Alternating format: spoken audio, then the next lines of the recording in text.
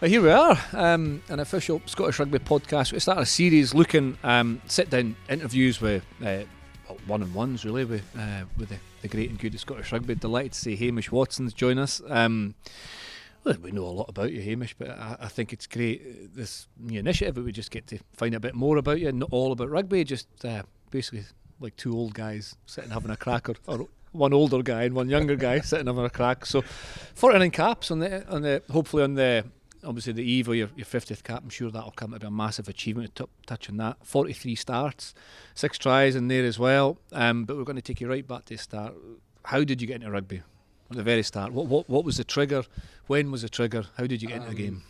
So my dad always used to play rugby for the vets team, not at like a high level or anything. But What position? I think he was on the wing, but nice. he did it more for the social side of things, I think. And so we always used to go down to the club and watch him play, and sort of probably not hygienic, but we used to run on like the sponge and stuff. Brilliant. Back in the day for the vets. And then my older brother started playing for just a local club team when he was probably about 7, and I'm 2 years younger than him. So it would have started at about 5 years old, and back then it would have been like touch rugby, and then sort of just grew from there. Started playing more, and then you just follow what your mates are doing, really. And I just followed what all my friends did. What was the club? Where was it? Wilmslow Wolves. So it's a local. Is it still there? Still going? Yeah, still going. Is your dad still playing? Definitely not. He's 70 now, so he struggled with it. But that's where it all started, Wilmslow Wolves, and that's I've got a lot of fond memories at that club. I used to like go back as well and play for them when I was like 15, 16, but they're really determined after my rugby career to try and get me a first team cap, because I never actually played for the first team. Right. So that'd be quite funny. You'll do that. You'll definitely do that. It'll be interesting to see what it's like when you go back as to the memories you have as a kind of 5 or 6 or 7-year-old. But you would have played other sports as well. I assume you were interested in other sports. I know you're a big football fan. We'll touch on that. But did you play all sports growing up? Yeah, I think I played as much as as much as I could. I did actually a lot of cross country when I was younger. Oh, yeah. That's brutal. Yeah, mate, I absolutely was that through choice? I was quite good at it. So I can't remember, my dad sort of made me do it and said it would be good for me and all that sort of stuff. And because you were good at it, did it add more pressure because you had to be good at every time you did it? You know what? It was one of those things I did. So I did a lot of cross country and a lot of athletics in the summer, and that's when I realised I was rubbish at cricket. So I went to that, and it was one of those things. Actually, I used to get so nervous because it's one of those that you don't have a team around you. It's you. Yeah. So what I loved about rugby is you had your mates there, and you could try and help lead people, or you didn't, or like you just could help rely on your friends, and when you had a bad game, they'd pick you up, and vice versa. But when I actually did a bit of county stuff at cross country, and when you had like a rubbish race or something, there was no one, and it's quite a lonely. So a lot of respect to all the athletes out there, because it's really tough. It's a mindset, that, isn't it? Like, it's you. I often think similar thing, and there is a team around boxers, but boxers must be in terms of a mindset of you being alone in that ring. I was thinking in a wee bit similar to playing rugby, when you would train all week, say an international B team, or if you would train all week with perhaps 25, 30 players in the squad, and then the squad would be cut towards the end of the week, and then it would be cut again, and then the team meetings would just be the 23, and then there was that moment in the changing room where you would go from 23 to basically 15 plus the doc left, the coaches were away, everyone was away, and it was like that moment. But to do it as an individual sportsman, it must be going into a boxing ring without any. No, exactly. It's you take on, isn't it? I can't imagine. I remember obviously Roddy. Roddy Grant. He did one of those like friendly boxing matches. I remember him saying he was more nervous than he'd ever been in his whole rugby career, and it was obviously for charity and stuff like that. You'll not get me doing that. Would you do that? That hesitation's too long. There's a chance. I don't think so. Not after rugby. We would have been through too much by then. Yeah. So 49 caps for Scotland. Obviously, you came up to Scotland 2011. Initially, you played for the age grade sides before that, under 19s, under 20s. Came up to Scotland 2011. I remember you coming in. We'll talk about that as well. But the link to Scotland. When was it the kind of dream, or when was the realisation that you could represent Scotland, and certainly in the age group, under 19s, first age grade? Yeah, so I know it was before. It was like exile stuff. I started doing Scottish exile stuff probably when I was about 15. And you were in the Leicester Academy at that point? Was that before? No, that was before Leicester, before everything. So I was always like decent at rugby, but I wanted to, like Rob Briley, I think, picked me up at a really young age, and my dad was always a bit of a weird one as growing up when we were younger. Your dad's getting a bit of heat in this. No, not in like a weird and a good way, but I think he's always loved like the underdog story. And when we were growing up, I remember always. So he was always supported Scotland, and he was a Scotland fan. So he sort of like made us support Scotland from a very young age. And I'm never. I know it sounds like people are like, yeah, sure, whatever, but I've never like owned an England shirt. My stepbrothers can vouch by that and everything. It's just a weird one, and I know we all get a lot of stick with our English accents and stuff, but it's something I don't really care about because I know that I was there at Murrayfield, and when we won those absolute awesome games, 15-9, and you kicked all the points. But I was there at those games. 15-9's a big win when I played. I was there for those games, and it was it was great coming up to Murrayfield. My dad used to take me out of school and drive us up from Oakham in Leicester and stuff like that, and it was awesome. Yeah, so. Can't anybody doubt that, and the commitment. But that's where the connection. Yeah, that's where the connection came from, because it was actually my grandparents, and then and then my dad got into the Exiles. Yeah, and then got in the Exile system, and so that's Rob Briley, who's still involved and does a good job with the Exiles. And was that what age was that? About 15? Did you say? Yeah, 15, 16. And then we played like a few games, like in-house games, and played against Belgium. Yeah. I went to try and get into Scotland under 18s and didn't get in, which is like it's quite funny because obviously I was the same. Yeah, it's one of those ones. That's what I always say to young guys when they say like, "Oh, give me one bit of advice." Just never give up on it. Like it's quite easy to get a bit disheartened, like because especially in rugby, it's one of those things that you might not make it until you hear stories of people making it at 24, 25, and so if you've not made an age grade squad at under 16s, under 18s, I'll just always stick in and believe in yourselves. And I get asked that question a lot, and obviously you've been there, I've been there, and I think. It happens all through the career as well, everyone's had isn't it? some sort of setback at some point. So. Yeah, it happens all through the career, but that first rejection, if you can call it that, is the hardest one. But that's the one I think everybody has to get over. When you get over that, you realise actually there is a life after. You can get back in or force your way in all the way through. So, was there anybody else around that time in the Exiles programme or building up to that under 19s that you still play with now? You remember? No one I still play with. There was a lot of. There's a few guys at 20s who I've still played with like Robin Hislop, Sean Kennedy, who's obviously at Glasgow. Got a lot of my 20s group. Dunky Weir played 20s World Cup, but he was actually already playing for Glasgow at the time. Yeah. He played for Glasgow very young, and he ended up like not doing a Six Nations, but just doing a World Cup. So there's not too many from my year, and especially at Exile stuff. Yeah. But for me, there's someone who I've always has helped me throughout my whole career, and he's my Oakham school coach, and I still talk to him quite regularly, which I quite like. I still talk to him once every 3 months, once every 4 months, and I go back in the summer and go back to my old school and see him. And he's someone who helped me for like outside a Scottish program, but he like helped me get to where I needed to be. And when I wasn't able to get a contract out of school, he sort of got me into Leicester Tigers Academy, which was amazing. I might be making this up, but did you take a Lion shirt back to him? Was it last year? Yeah, that's right. Yeah. So like we did a really cool thing on the Lion store. We like dedicated our jerseys to like someone, and obviously your family have helped you get where you are, but that's a bit of an obvious one. So I thought like it would be a really nice touch to give it to Ian Smith or Dossa Smith, and it was an amazing day going back and seeing him and being able to do that, because I know it meant a lot to him, and it meant so much to me as well. It'll carry a lot of weight for the next generation. Absolutely. I know we're jumping back and forward a little bit, but it was 2011. That was my final year actually. Well, 2012 I retired, but 2011 my final year, really full year. And I remember you coming to the Edinburgh system.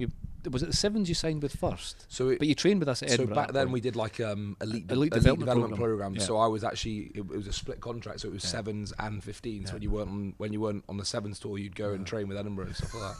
What were your memories of training with us for the first time? It's funny because like almost half my coaching staff now, I've all played with them, and it scares the life out of me. We've got Robbo, Stevie Laurie, and Mike Blair, and I played with all of them. And one of my first memories, I tell Stevie, I've got two. One of my first memory with Stevie is in a touch game. I handed him off, like 19 years old, came in, handed him off, and I thought like it wasn't like a proper touch, so I was fine. Ran through, scored the try. Stevie chased me back all the way and said, "Do that again, you little." And they'll knock you out. So and I'm 19 years old. I never did it again. I was too scared. You should have. and then I remember Mike. I don't tell him this now, but I told him when he's in the Scotland program. I remember we were all. I think I was 24th man travelling to like Connacht or something, and we just had like a toughest training session. We were talking like training. And I was sort of like a young boy on the outskirts overhearing a conversation, and Mike goes like, "Bloody hell, training's crap, isn't it? Like, I love the games, but training is great." And I heard it. I was like, how does this guy not like training? You know, when you're young, you're like, training with these kids is the best thing in the world. And as I've got a bit older, you can appreciate that. You can appreciate it a bit more. Maybe certain bits of it weren't so good. Maybe that's what it was getting at. I remember you coming in. I remember a couple of things. I remember you coming in, and I remember Simon Webber, you know well. Yeah. I wasn't involved, but you must have played in a game at Sale. It was a warm-up game away at Sale. I think it was a backup game, what game early season. I think Webber must have played it. I don't know if it was maybe around the 2011 World Cup time. Was it? You boys were away. We were away, and I remember coming back, and Webber was a good mate of ours. I was like, oh, what didn't this, struggle that we're up against it. He says, but there was this kid that came on. He said he was stick thin, and I was a bit worried about him, but he just came on and started thumping people, and it was you. So it was just like kind of obviously filled out about since then, but it was I need to keep an eye on this lad. So we kind of knew, and it's a funny how that kind of senior player thing, and you'll maybe do it now as a senior player yourself. You kind of check out the youngsters coming up. So you had this instant kind of reputation as being a real tough egg, a real good one to watch. And I can vouch for that, because I remember, I don't know if it was the only time we played together, but I remember being away in Ulster during the Six Nations of 2012, I think, and it was there wasn't a few, there was a few missing. Let's say that way. And Ulster were flying Ruan Pienaar at the time, and Johan Muller, all the kind of the big physical Ulster guys. And I remember we were up against it, and maybe going into the second half, I think it was maybe Roddy Grant that went off, perhaps, and Roddy went off and his cap went off, and I thought, I was feeling sorry for myself. I thought, here we go. And then I looked at the touch, and it was you and Robert McAlpine coming on. Now, Rob McAlpine was a big second row. He was slightly lighter weight at that point as well, and I thought, oh, poor souls, here they come. And within a moment, you'd come on, stripped the ball off somebody, bounced somebody else off, and took off up the field. I thought, how wrong could it have been? I felt a wee bit concerned for you, but brilliant, immediate impact. Can you remember those games? I remember that moment so well, because obviously as a young lad, like, I've looked up to you like my whole career playing, like U40, those sort of boys, and I remember you coming up to me after the game, and we got hammered. Yeah, we were up against we lost by about 20 odd points, 25 points, but I remember you coming up to me afterwards and saying how well I did, and it made my absolute year. I was getting you inside. I was needed some protection. I remember it ripped the ball. It could have been a Robbie Dyke or something like that, because Ulster were strong at that point, and I did think, oh, we're up against it even further, but a big bibbing. Enough of so long ago. I could reminisce for ages, but I say it is something I think that all players do, but especially senior players do when younger players come in. There is an examination really that happens instantly, rightly or wrongly. I don't know. Would you be honest enough to say you would do that to young players coming in now? There's almost you don't need to pass a test, but it's a it's not a test. Let's see what these guys can. 100%. You go back to for young lads coming in. I think. Be confident, try and make an impression, not in like a bad way, but on the training field. Like, I think I know us as like the Edinburgh first teamers now, we'll go back in the changing room, we'll have conversations at the start of a new season being like, geez, that guy looked good, or like, how good did he look today, and he's only like 18, 19 years old. Because we had one as well, me and Blair, we got the same agent, and I remember my agent rang me up, and I said, me and Blair met him or something, and we both said we gave him a name to watch, and he signed him up as well, because he's it was Sabala. I think he'll be he'll be a great player. He's just so natural on the ball and brings the ball flat to line. We both sort of said to our agent. So I think we definitely have those conversations. Yeah, no, I think it's a part of rugby. You also look out for when you want people to work hard and have a natural ability to be rewarded. So it's great to know that still continues. We'll skip forward 40 running caps. What would it mean? I have no doubt you'll reach 50 cap, but as a kid, I know it's an easy, cliched question, but one cap would have been a dream, an aim, a goal. But 50, what does that mean? It's crazy. Like it really is. It's such a like surreal feeling, like to get 50 caps, and I think it feel like 50 or 40. It's weird. I don't know where the time's gone. Like it's crazy, because I still obviously remember my first cap, and for those who don't know, it obviously didn't go too well. Yeah, early 2015. Yeah, and but to get 50 caps is honestly like it's probably the biggest honour in my career if I could get it. And hopefully that moment comes on tour, and I can't wait. Like you say, it's the old cliche. You never think you take it step by step in your career, don't you? And you never think you're gonna get capped at age grade, and I was lucky enough to, and then getting your first club cap and getting 50 caps for your club, and just to try and build like that, and to get 50 caps for Scotland would be an incredible feeling, and for my family as well. I think. Do they come to the games? Your brother's a big supporter. Oh, my family, I think they get gutted. They got gutted over COVID, and I think out of the 50 caps, I reckon Gus was going to try and work it out. He's my older brother, but I think out of the 50 caps, I reckon COVID they would have missed about 5, or maybe the Ortons about 8. So out of the 42 they could have come to, or 41 they could have come to, I think they've probably been to about 37. All around the world. There won't be many. There'll be a few on the summer tour, that Fiji tour they missed, but apart from that, they'll be right up there.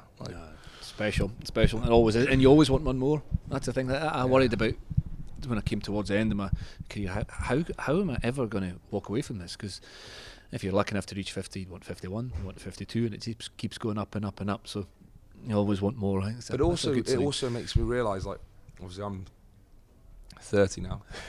I think that's the first time I ever told the truth about my age as well. We can edit. Yeah. But it makes you realise as well, though, because 50 caps, it takes a long time, especially if you have injuries. Well, on average, 10 a year. Exactly. And that's if you hit them all. You dip in and out. And you and Fordy and Sean Lamont, those boys who have all hit 100 caps, it makes you realise when you hit 50 how amazing that is, because there's obviously a bit of luck involved with injuries, but apart from that, to stay that on form for that length of time, it's amazing. It was easier back in the day.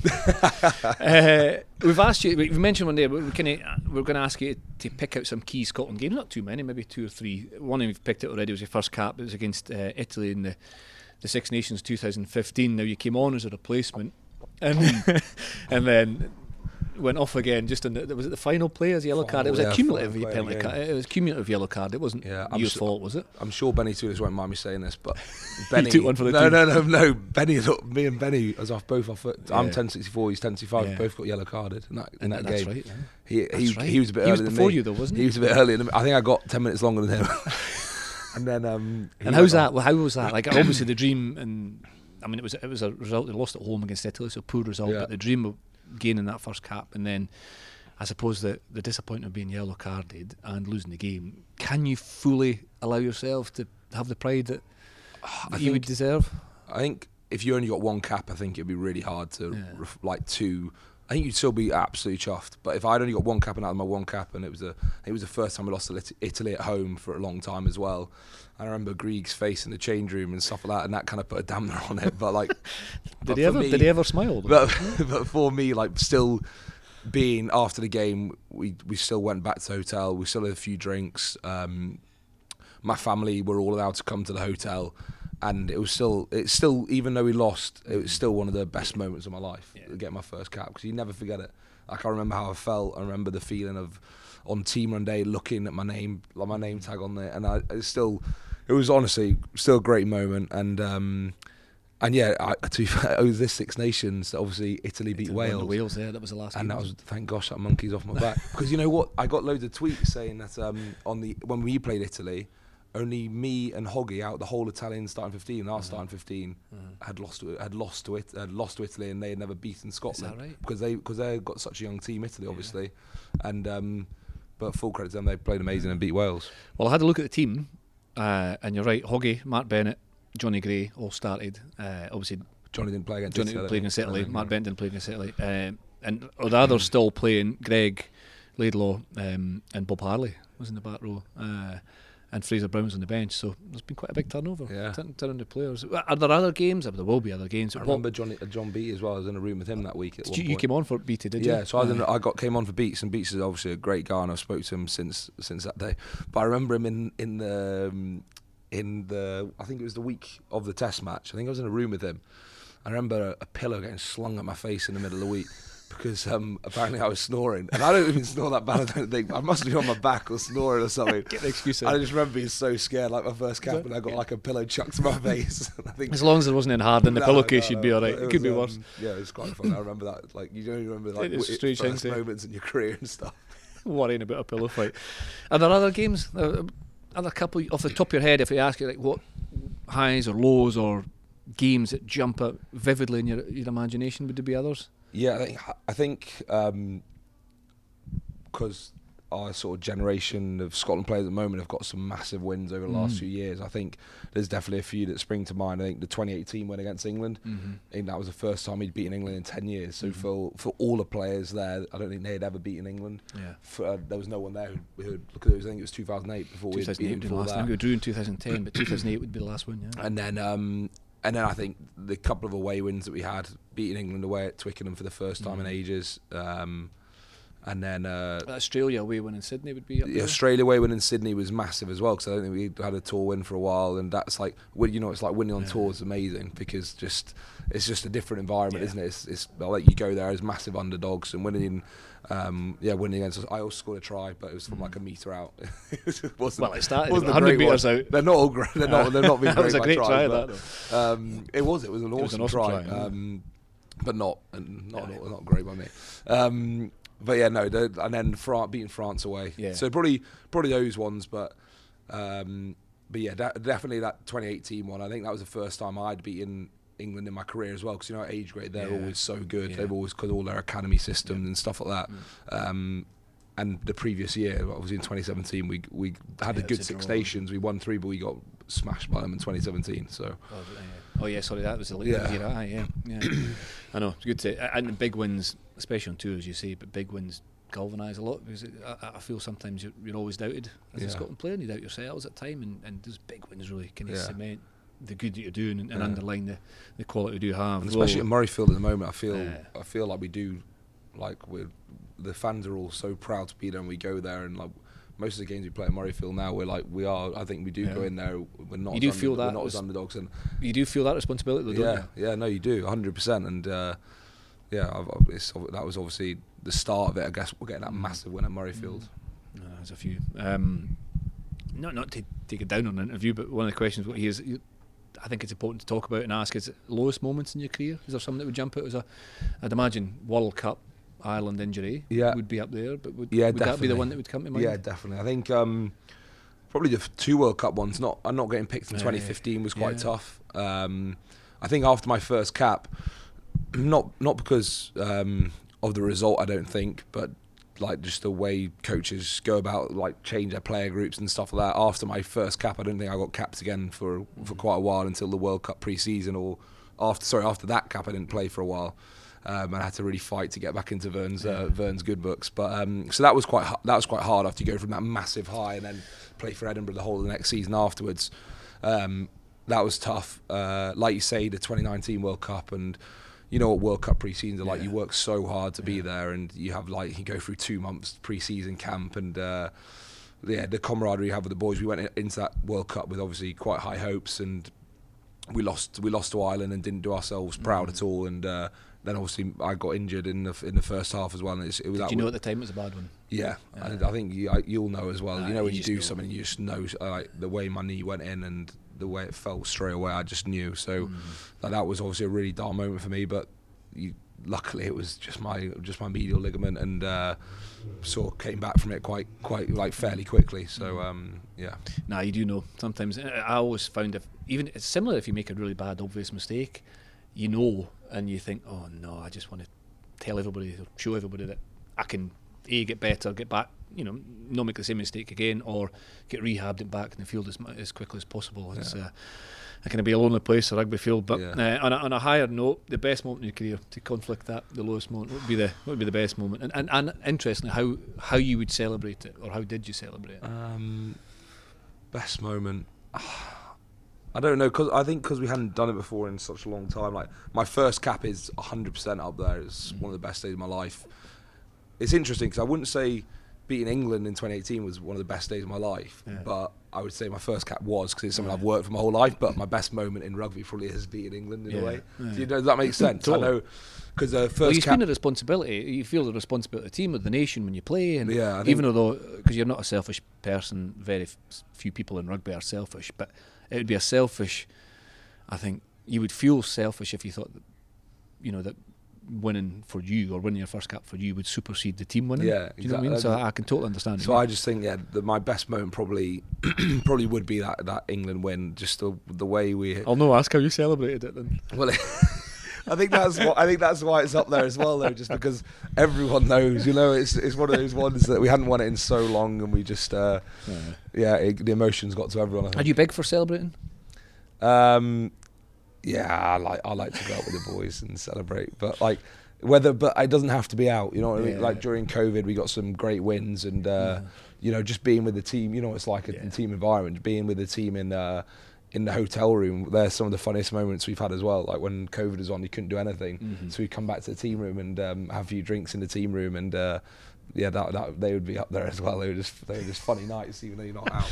I know sometimes it's quite hard to describe that, though, isn't it? Like things that aren't funny to the outside world would be absolutely hilarious at the moment. But that's what squads, that's what living in each other's pockets does. Away from rugby, I think it's important to talk about that. What do you enjoy? What do you like? What do you, obviously, family man, father, but gaming, football. You've got a few things, haven't you? I think it's weird because your priorities, if like young people are listening and stuff, I think your priorities change throughout your career, don't they? I think when I was younger, what was important to me was going to Nando's and cinema after training and just just gaming and stuff like that. And gaming. I loved obviously my family coming up and watching me the whole time, but now it's sort of shifted, and my why, like the why I play rugby, the reason I play rugby, it's all changed. And I think now the reason I do it, the reason like I find the strength to do it is probably for your squad, but it's all through my family, my wife, my two girls. They don't know anything that's going on. They don't care. So on the flip side, like it's great if something doesn't go well because you go home to them and they don't care. Which probably got me through my worst moment when I came back from Ireland as well, because they don't realise you're injured and stuff. But like I think what was the question? I got sidetracked. Just like away from rugby. Away from rugby. So away from rugby. Sorry, away from rugby. The reason I do it is my family. And then outside of rugby, what I like to do to switch off from rugby is just spend time with them, spend time with my family down south. I'm going down south. My hobbies. Obviously, I do still game. I'm not gonna lie. I've been punted from every room in my house. I used to have an awesome gaming room. The first girl. Is it getting smaller and smaller? Was born, then I got chucked out of there. Put it in Willow's room. Willow was born, got chucked out of there, and now I'm got a little gaming cupboard in my room, which I have to pack away every night and stuff like that. If I want a game. So and is it still Call of Duty? I ask this question often because I'm no gamer, but that seems to be the favourite. Still play Call of Duty. I'm FIFA. We played a lot of Call of Duty 2 years ago, I think, when it first dropped, like the new Battle Royale. The young people here, language, the young people will know what I'm talking about. I played a lot of Fortnite, but I don't game as much now. It's probably just it's like probably more family time. I still try and go to coffees with the boys and stuff like that, but not as much. And football. And when you play FIFA, you'll be playing as Man United, I assume, will you? I don't. You know what? My team on FIFA have always been Stoke, because normally, and not this season, but normally United are too good. So if you start a career with them, it's always a bit boring. So I normally go Stoke because they're like the next closest team to me, and it makes it a bit harder because they're in the champ now as well. So I normally start a career with them. But Man United's your team. Man United's my team. Me and my brothers are very fortunate that we've got season tickets there. I don't get down very often, so they always use them and I don't get to use them, but I'm sure after my rugby career I'll say they owe me a few. I can take a few people. How long have you held the season ticket? We've had it a while, because before that they were sort of my dad's name. My dad's had them since he was a young lad. But then they sort of got changed over to our name, and it's awesome going to Old Trafford. If no one's never been. There's a lot of people who will disagree. There'll be Liverpool fans or whatever, and but going to Old Trafford's great, and it's always a special day out going with your family as well. And when you go now, when you get the opportunity to go now as a professional, as an international sports, is it a release, or do you watch it just for pure thrill and enjoyment, or do you feel as if they're doing what I do in a similar way? Do you watch the game differently, or is it just pure fanatic? It is a massive release, and I also understand when it sometimes helps me understand how fans feel about rugby, because sometimes you get a lot of like social media people who will slag you off on stuff like that, and But it does help me feel, because sometimes I just don't agree with the social media slagging. But sometimes, don't get me wrong, I'll have a drink with my brother after the game and be like, God, that guy, I'm not going to name any names, but God, he was crap tonight. And I know as a fan, because I can respect that, because as a fan you get upset. Yeah. But like, when I go there, I just obviously respect what they do, and for them they get 70,000 every week, and like it's like playing a Scotland game every week, isn't it? It's amazing atmosphere there. And you've got a favourite, I believe. I do. Cristiano. Yeah. The day. That's the one game. It sounds so bad because I got a season ticket, but that's the one game I went back for, the Newcastle game when he came back. Yeah. That was such a cool moment, because I think because he's been playing for so long. So it sounds weird. I'm a 30-year-old, but I love Cristiano. He's amazing. But do you know that's weird. How old is he? 37. Yeah, we 37 or something. Yeah. So he was at United when he first joined in 2003. Yeah. So I was 13. So like that's when you like love sport and love football.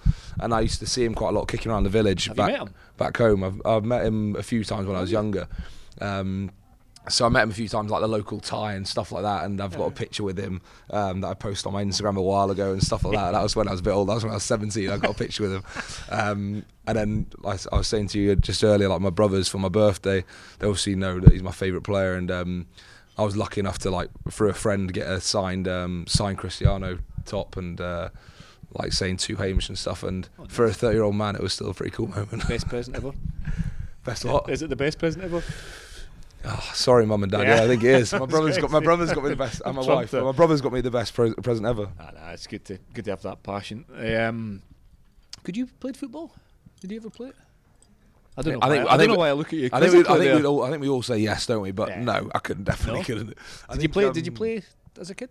Yeah, I played as a kid growing up, and I love football. I think after rugby, it's probably one of those things I will, when you fives. I think I'll love to still play, or play on like a Sunday league team or something. My brother's playing on like a local Sunday league team and stuff like that. I would still like to run around and do something.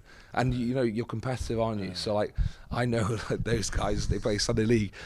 And after a game, they'll be telling me like about how he missed a sitter or he scored 2 goals, and I'm like, for flip's sake, lads! Like, I know it sounds really bad, but that's like they're so competitive as well. That's their everything on the Sunday league. So I think I'll still like to play a bit of football, but I was never that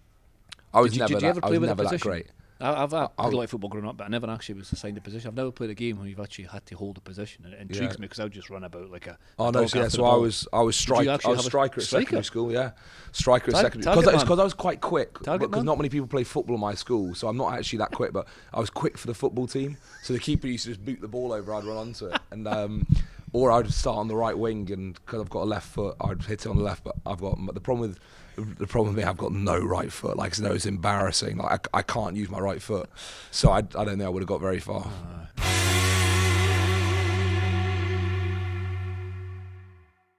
Well, I think we get to know you pretty well. We're looking ahead to almost tour, obviously, Argentina. One thing I often wondered: do you still get assigned a roommate, or do you choose your own roommate nowadays? In camps? It sort of varies. So sometimes, obviously during COVID, we had no roommates. Then after COVID, we sometimes picked our roommates, and then the night before a game, you'd get your own room. But then I guess the problem. Who's your go-to if you pick then? Probably at this point in time, it's probably Dewey. You know why it's called Dwayne? No. So on the Lions tour, Dewey for the first few weeks was running around, and Gats was calling him Dwayne. And boys are like, did he just call him Dwayne? And then eventually one of the boys had to go up to him and be like, I think he overheard boys calling him Dewey, and he was like, his name's not Dwayne. But he played every test, so he must have known his name by the end of the tour. That'll stick. He'll never get rid of that. Yeah, exactly. everyone calls him Dwayne now. Dwayne. So you do? So me and Dewey likes the game bit as well, so it kind of works, because I sometimes feel a bit like if I'm with like a young lad and I just started gaming and put my headphones on, I'd kind of look a bit antisocial, but Dewey kind of gets it because he's got his headphones on and I've got my headphones on, and we basically don't talk to each other. I remember back to Dan Parks used to be in the squad. Is it larger life? Did you ever play against? You would have played with Dan, no? I played against him when he was at Connacht, I think, towards the end of his career, but I think I would have missed him when he was at Glasgow. Parksy was larger than life, always in the goal, chirpy, larger than life, and one other guy, Simon Taylor, who was a bit more reserved. Did you wouldn't have played with Simon. No, I know Simon a bit more, but yeah, well, Simon's really reserved and would like to read. And I remember Dan was really nervous because he was rooming with Simon.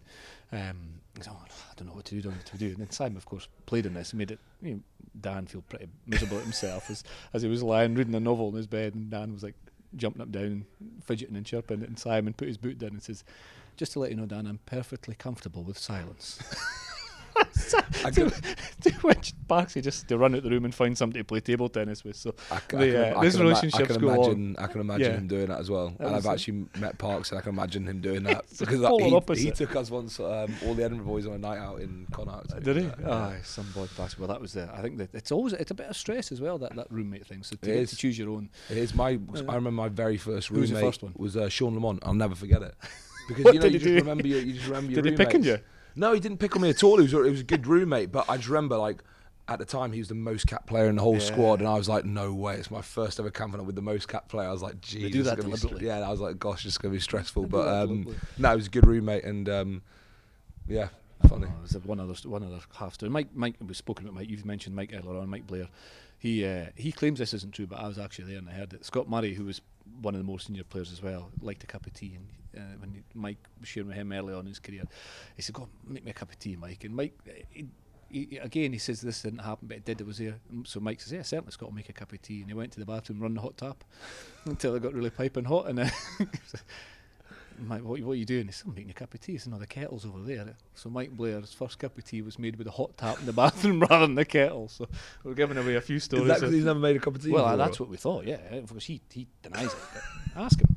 I'll ask him. Yeah, I had his finger under the tap. First day back in pre-season, I'll ask him. Is it checking? Is it hot enough? Do you think that's hot enough? Yeah. If you boil the kettle, Mike, you're probably going to poison the most capped player by using the water, the hot tap for the bathroom. But anyway, we digress. Listen, Nish, great to chat. Always good to chat. I've been on a podcast a few times. I know we've kind of looked back a lot and we've reminisced in some ways at a couple of old men, as I said at the start, but I think that's really important. But I think what's important to say, there's so much more to come from you. Love watching you play, love the energy you bring, love the intensity you bring, both for Edinburgh and Scotland, and I think as a film fan's favourite, I think they would agree that there's a lot more to come. So we hope we see it in Argentina, in Chile and Argentina, and over the next weeks and months as we go ahead. Cheers, Mossy. Thank you very much, and thanks for having me on. Top man.